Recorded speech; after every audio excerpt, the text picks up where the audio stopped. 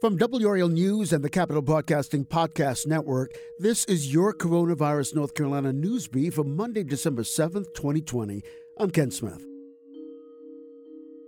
This week, all eyes will be on the first coronavirus vaccine, which could get FDA approval as soon as this weekend. Duke infectious disease specialist Dr. Cameron Wolfe shares his thoughts about the vaccine, distribution of it, and what we all need to pay attention to until then.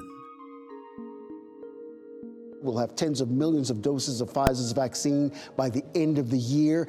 Is this a realistic timeline? Well, I think the timeline of certainly having vaccine out this year is now accurate. We are planning that is likely to come within perhaps as soon as next week for some of our sort of very first individuals. So I think the timeline's accurate. We'll need to see what the actual numbers are when they get delivered. They obviously have to be separated amongst all the different states and then trickle down to each of the different hospitals. But I think the timeline is now accurate. So it's a hopeful light at the end of the tunnel, to be honest. Yeah. Of course, the FDA committee meeting this week that could approve the virus. What challenges do you see as many of these states start their rollout strategy? Well, I think there's a few. So the first is we've got to be very clear on how we're prioritizing the vaccine. So it's distributed very intentionally to folks who both have the highest exposure of COVID first, and those who are mission critical to sort of keep hospitals open. Then almost in parallel to that, our highest risk individuals who live in nursing homes and staff nursing homes, because that's where all of our mortality has been seen this year.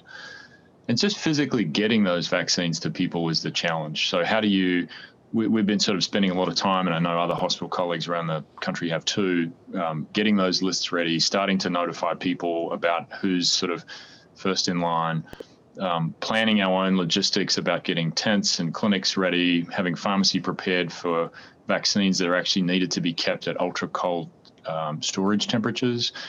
And then simply getting the transparent message out that actually these look really safe so far, and that, there's things that we know and things that we don't know, and we want to be really clear with people about what this all means. But to be very clear again, this is the efficacy here of these two vaccines is outstanding, and that I think makes the job of explaining to people why this is so important that much easier.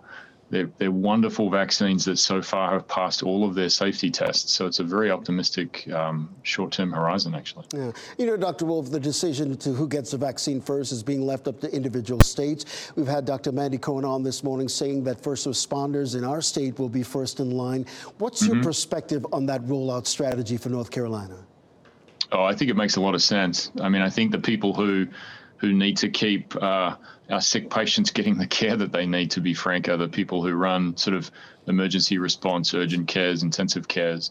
They're people who, by definition of their job, are not only exposed every day to COVID, but are important for us to deliver healthcare in a way that's crucial in the middle of a pandemic when our cases are still going up. So that's absolutely ethically and morally the right way to go. I have no qualms with that. It's a good choice. Well, you just mentioned cases going up here in North Carolina. Do you see additional restrictions needed to curb the spread of this virus? Well, I'm not the politician, fortunately, so it's not my call ultimately. But if I had to give a message to people, it's in the same way that our cases have surged up after Thanksgiving. We have another congregate activity coming in Christmas in a few weeks. And I'll be honest, if I could implore people right now to consider their travel or reconsider the need for their travel at that time, we've got consistently more than 2,000 to 2,500 deaths per day in the United States. That's an awful number, and that is going to get worse. And so we have a very, very optimistic light at the end of the tunnel here with the vaccine, but to roll it out, it's going to take us a couple of months. I don't want to be white-knuckling through January because we didn't have enough patients to get through Christmas.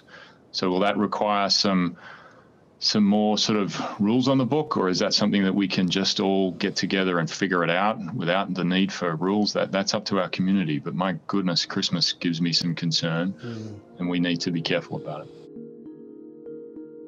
This has been your North Carolina Coronavirus News Brief for Monday, December 7th, 2020. Let us know what you think of the podcast. Leave a rating or review wherever you listen, and be sure to subscribe so you don't miss a new episode. I'm Ken Smith. Thanks for listening.